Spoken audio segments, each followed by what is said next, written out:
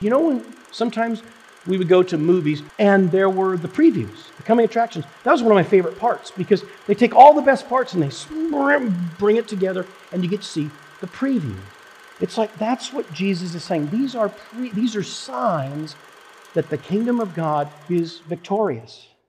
And there's these signs on earth now where we get to see a glimmer of what eventually God is going to fully do when the kingdom of God is consummated in all of its fullness at the end of human dating of time.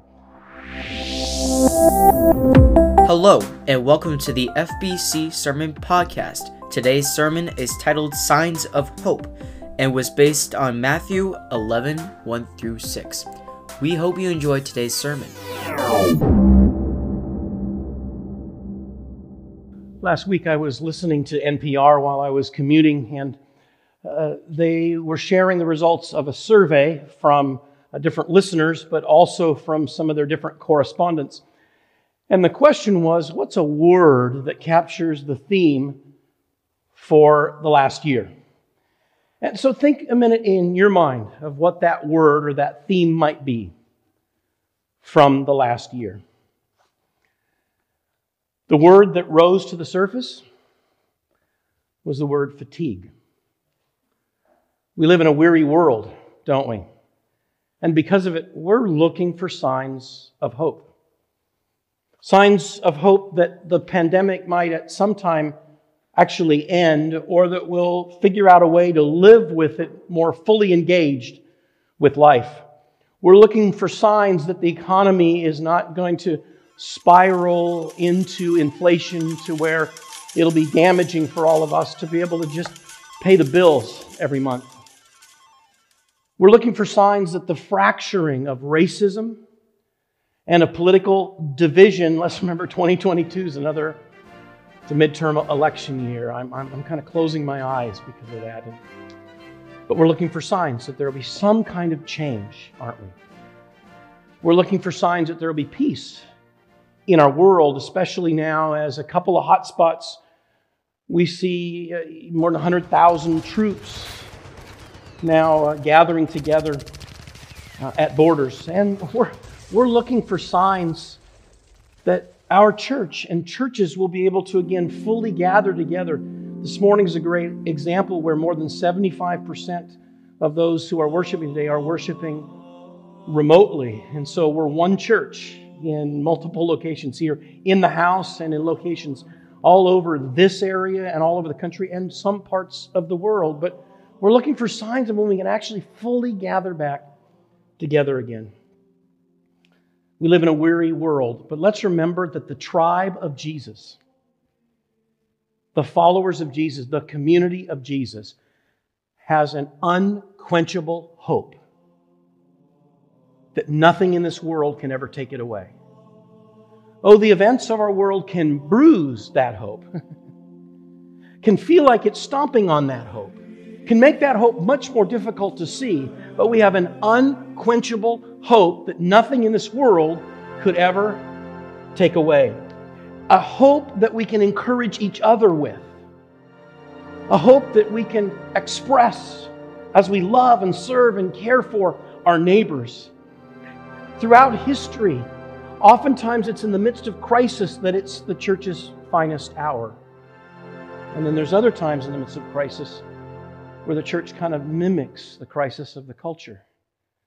I pray that we will arise and be a people of unquenchable hope. But then we ask, well, what are the signs of hope that we can hold on to in the midst of the fatigue and the weariness and the challenges we face? Let's explore 4 signs of hope that Jesus gives to us and that He gave to one of His most beloved relatives, someone who He loved deeply, John the Baptist, when he was in prison. We join me in Matthew chapter 11. We're going to join together in verse 2, either in the house Bible or your own Bible. Those of you who are worshiping remotely, get your Bible or cue up your device. Matthew chapter 11. And we're going to join in verse 2. When John was in prison, he heard about the deeds of the Messiah. And so he sent his disciples to ask, "Are you the one who is to come, or should we expect someone else?" John the Baptist is now in prison for a couple of reasons. First of all, he confronted King Herod about his sin. He spoke truth to power, and because of that, Herod had him imprisoned. And as we know, there would be a time coming soon when he would have John's head delivered to the woman who he was living with, who was actually his brother's wife, which is what John had confronted him about. And John's head would be brought in a silver platter. Also because the Sanhedrin, the religious establishment, were jealous of John, right? They're in Jerusalem with their power base, yet crowds of people are flocking out to the wilderness to see John, and they're troubled by this. And so because of this, John has doubts. Now, we need to give John a lot of credit because he hadn't really seen a lot of what Messiah was doing. He'd heard, but he hadn't seen the things that the people of his generation were seeing. And so he's doubting, he's wondering, he's growing fatigued in prison as his expectations of the Messiah just don't seem to be happening. Now, this is an amazing change, amazing doubts by John. Let's go back to the first time John the Baptist ever saw Jesus. It's recorded in John chapter 1, verse 29.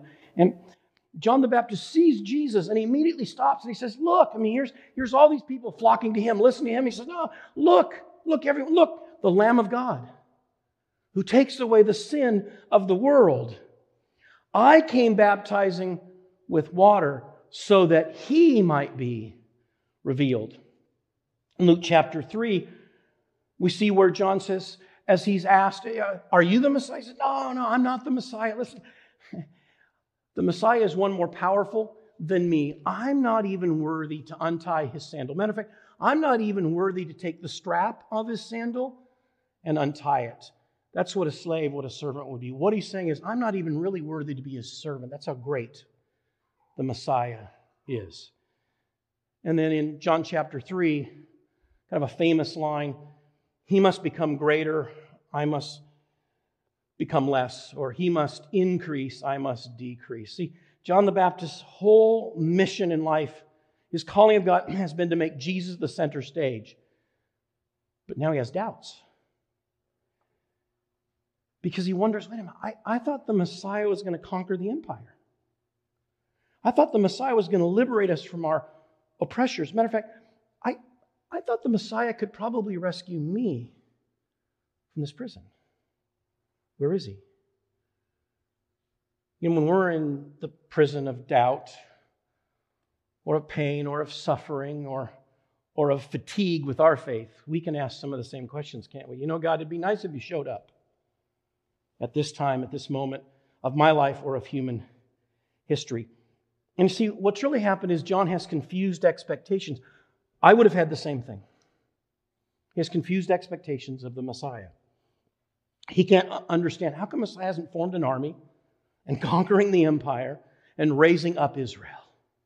But imagine if Jesus would have done that. Imagine if Jesus would have given in to the moment and followed the expectations of the Messiah of the culture around him.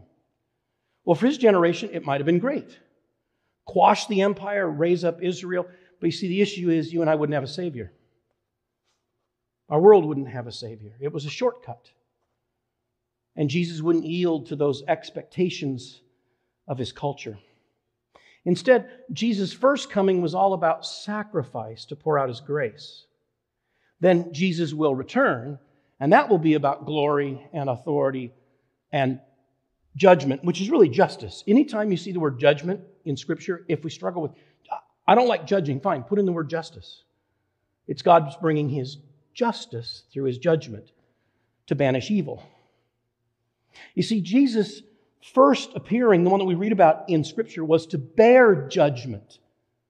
Our judgment from God upon himself, to bear judgment. When he comes back, he will bring judgment upon evil and banish evil forever. In the meantime, God is being very patient with his grace. Do we have confused expectations of God?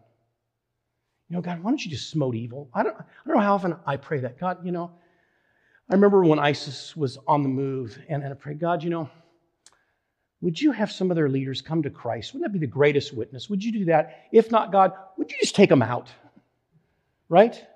And I think sometimes that can be out of a righteous indignation, okay?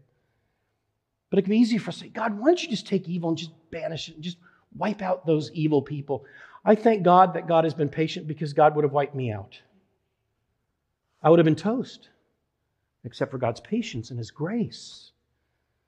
And so sometimes it's difficult for us to know that God is being patient with His grace so that people who have been oppressors might come to grace and change.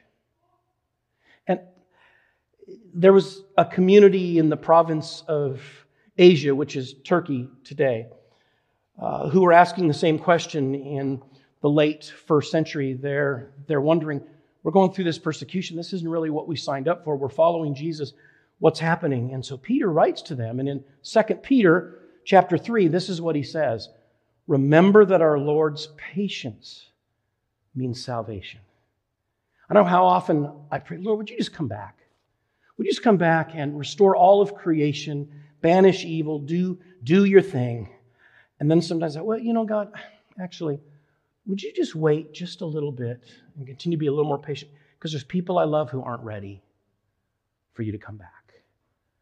The downside of that is it means that sometimes it looks like evil is reigning in the midst of God's patience.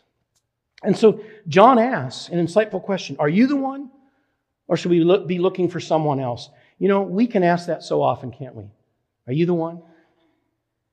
Are you if I just had this person, then I know my life would be so much better. If I could just change my body image, I know people look at me differently and I feel so much more valuable.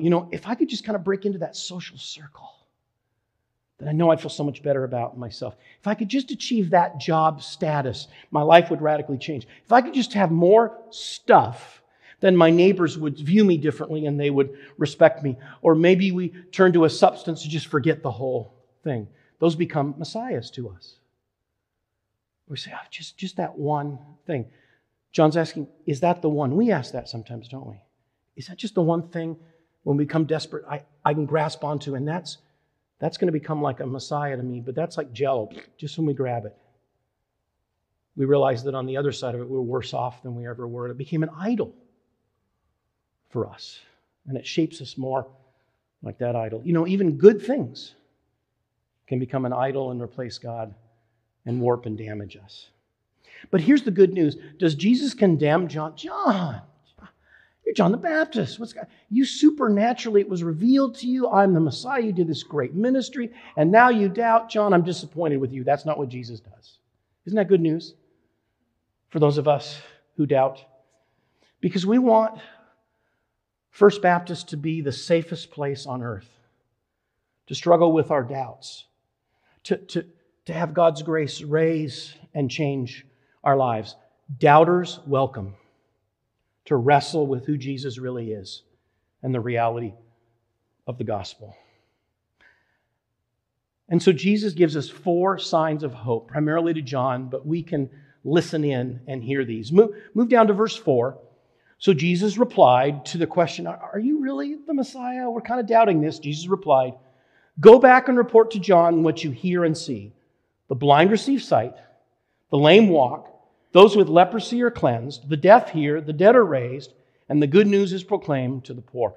Now, for years, I thought this is an interesting grocery list. What is Jesus talking about here? Why doesn't He just say, yes, I'm the Messiah? But He gives this grocery list.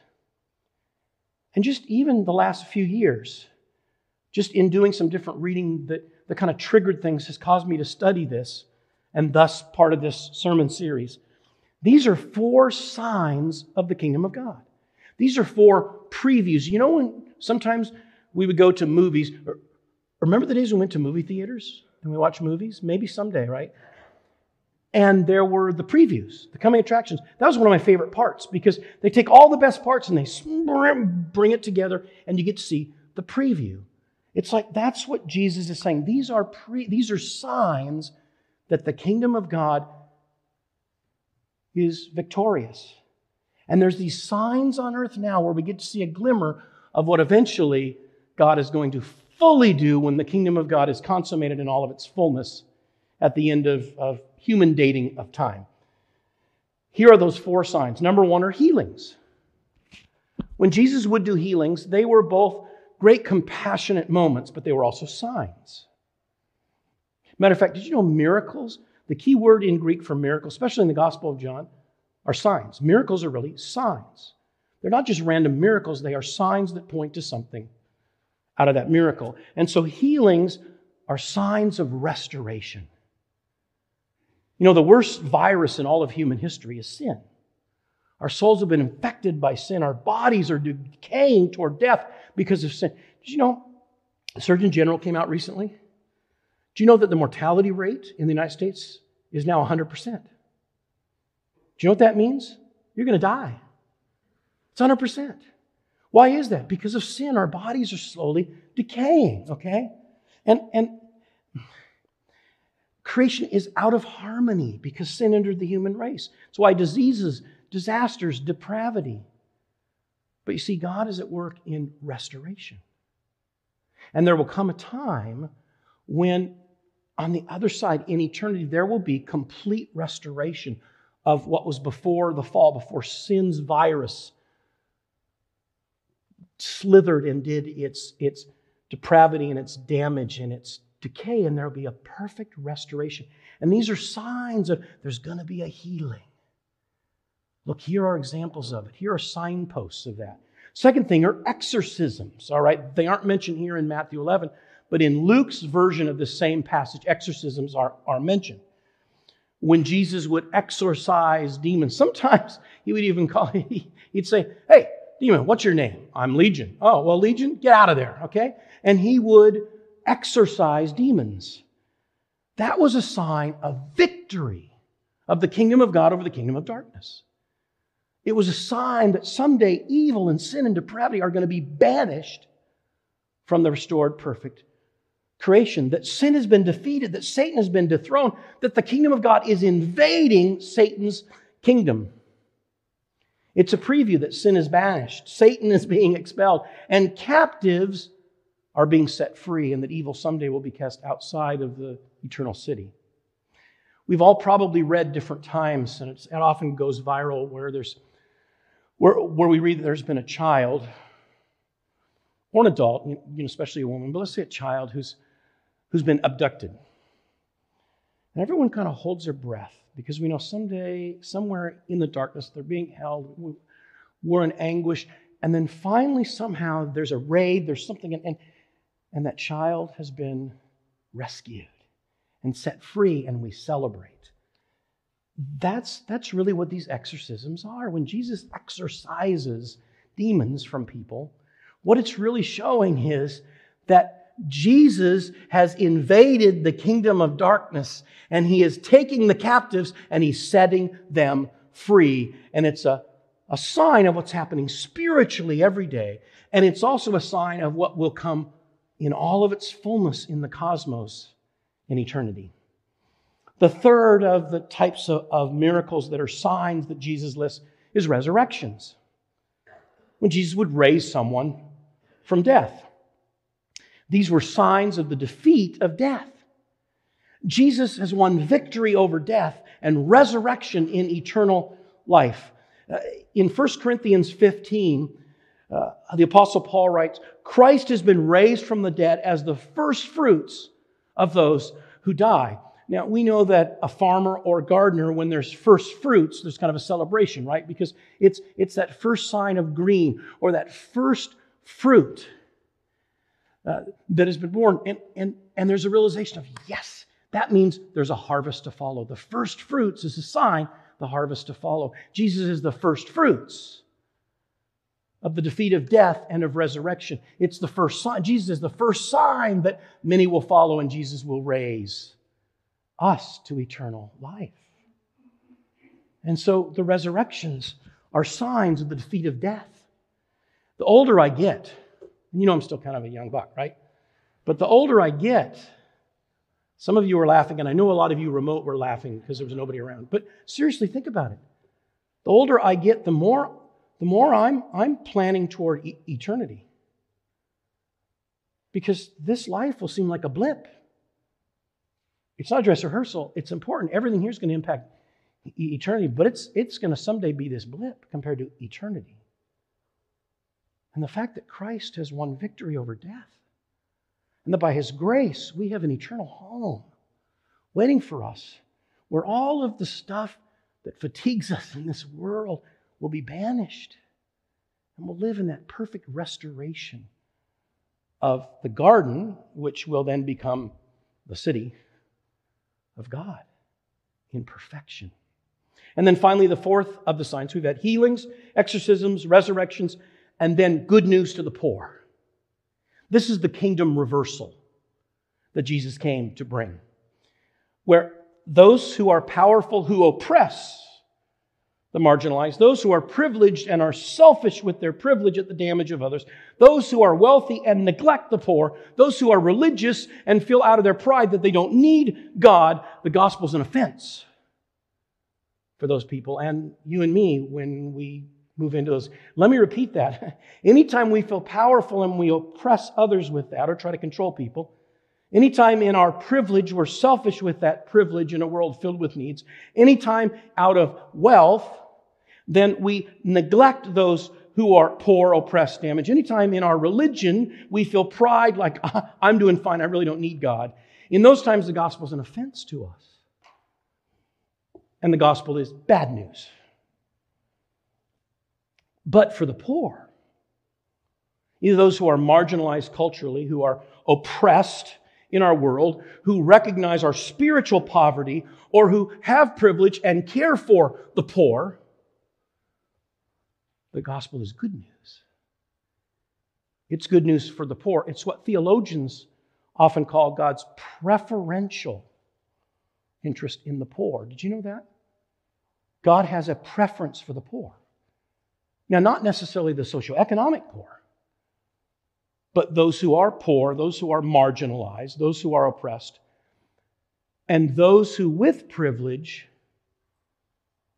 steward that to help raise up those who are spiritually, socially, economically poor and oppressed. That's what it really means to be poor. Blessed are the poor. It means when we recognize our poverty and we spiritually need Messiah Jesus, and then we're going to steward whatever privilege God entrusts to us or we earn because God has gifted us and opened opportunities. The 4 signs that the kingdom of God is coming crashing in. And we see glimmers of that today that are a hint of what's to come. And so Jesus says because of this, there needs to be a response. Look at verse 6. Blessed is anyone who does not stumble on account of me. John was on the verge of stumbling. He was suffering in prison. The word stumble is translated from the Greek word skandalon. In other words, Jesus is really praying, I pray people won't be scandalized by this. Another good translation could be offended. I pray people won't be offended by this. Do we wrestle sometimes with unrealistic expectations of the Messiah and it offends us? God, where were you when I was hurting? God, why don't you do something with that person who I love? God, why didn't I have that job? God, I'm really offended. And it's okay to feel like that because remember, John's wrestling with that. He's being real and Jesus doesn't chide him. Instead, Jesus says, well, here's 4 signs that I'm at work in this world and that what is to come is worth waiting for. By the way, while you're waiting, get to work. That's what God's really saying. Because Jesus has inaugurated a kingdom. And we are called to Christ's mission, which means we're working toward helping bring those previews on earth as it is in heaven. Those previews so that people can see and experience and taste just a bit of what that kingdom of God is. In our time, in our zip code, and the people we share life with. And so we're still about helping to bring the healings of Jesus. Whether it be everything we can do to help people's bodies to be cared for, and everything we can to help make sure that every person possible's soul will bring healing that Jesus has in salvation in Christ. And we still want to see exorcisms happen. We want to see people cleansed of sin That the power of darkness will be exercised as people come to Christ. And we also want to see oppressive systems in our world dismantled and see God's shalom flourish. We still want to see good news for the poor, where poverty is alleviated, where the marginalized have dignity, where those who are spiritually poor become rich in Christ. We still want to see resurrections, where people who have had their hopes die long ago can come alive with the hope that comes in Christ. We'll see these signs of hope and have the hope of eternal life. That's why Jesus said in Matthew chapter 5, your kingdom come, your will be done on earth as it is in heaven. So we're called to be emissaries, ambassadors of this kingdom that's breaking through one life at a time, one act of generosity at a time, one act of love at a time, one act of mission at a time. So here's what this is all about. Here's our greatest hope, or at least part of that. We could talk about hope every Sunday the rest of our lives. But in Christ's mission now, we're helping people to see coming attractions of what the kingdom really is. And we have the hope of restoration. That someday, those who are in Christ are going to see the restoration of God's perfect cosmos. I don't know about you, that's huge motivation for me. It makes it worth it to follow Jesus, even when it's challenging, even when it's sacrificial. I pray that we'll help give each other doses of God's hope, and that we will be people who will help spread the hope of Jesus among our neighbors. Thank you for listening to this podcast. If you are interested in learning more about what we do here at FBC, please visit our website, fbcamherst.org. Also, consider subscribing to this podcast so you can get a notification when our weekly sermons are posted. Again, thank you for listening to this podcast. Have a great day.